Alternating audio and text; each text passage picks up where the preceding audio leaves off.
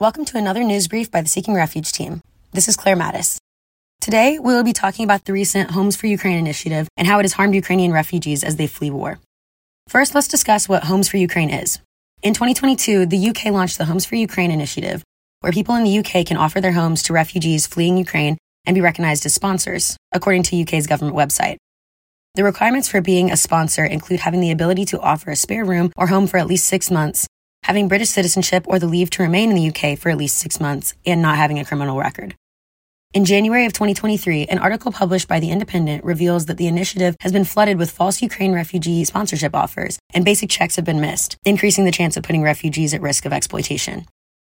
Furthermore, government officials have failed to verify prospective sponsors. As a result, half of all applications received by one London council were false. Refugees have handed over tens of thousands of pounds to scammers, trying to find a place of refuge. The migrants' charity Works Rights Center lists multiple examples where refugees have been exploited by scammers. For instance, local authority officers recently shared disturbing examples of Ukrainian families who were eager to be matched with a sponsor as soon as possible and had been scammed. One interviewee said a family paid £55,000, or $61,936, to someone in the UK who promised them a visa and a house. Another government official revealed to researchers that the so-called sponsor entries were noisy. Email addresses were not real, and the addresses used were often businesses. It got to a point where we were asked to go out and visit these addresses, which included a smoke shop or a kebab shop. In the end, over half of the entries turned out to be completely false. In addition, the percentage of viable hosts was much lower than the initial pool of interests. One council estimates that fewer than 10% of sponsors who express interest actually respond. In some instances, real sponsors who volunteered to host a family had their information used on multiple visa applications.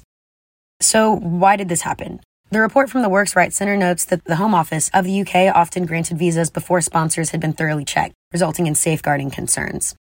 One source at the Works Rights Center notes, the data and communication issues made exploitation a very real prospect for Ukrainians who arrived under the scheme. Without robust controls with the program, any user with potentially malicious intent could submit a fake expression of the interest to the Department of Levelling Up and the UK's Department of Housing. Adis Sahik, a co-author of the report, said that there was a long-term tension at play between councils dealing with increased duties and responsibilities while facing diminishing resources at the time. One troubling factor is when asked if they knew how to report exploitation, such as from a host or a prospective employer, 4 in 10 refugees said no, according to CARE in 2022. In addition, Homes for Ukraine scheme has raised concerns that the UK government failed to successfully consider long-term care needed for refugees. The UK government has additionally been criticized for being too slow in accepting refugees throughout the initiative. Around 2,700 visas have been issued through the initiative despite receiving 28,300 applications in the first 15 days, according to Public Technology. Moreover, real sponsors have been at risk of being attacked by scammers as well. Such scammers may use Homes for Ukraine to pose as refugees to use the opportunity to harvest personal information and steal money from British hosts. So what is being done to help? In the report by migrants' charity Works Rights Center, a government spokesperson notes, local government and charities were forced to step in and ensure it was workable, and did an incredible job to meet the needs of thousands of Ukrainians in need of sanctuary. In addition, as noted by Public Technology, UK ministers have promised that background checks will be properly carried out on all prospective sponsors before refugees move into homes, and security checks will be conducted on those attempting to come to the UK. However, there is no safeguarding around scammers targeting potential sponsors on social media, the route that is used by scammers currently.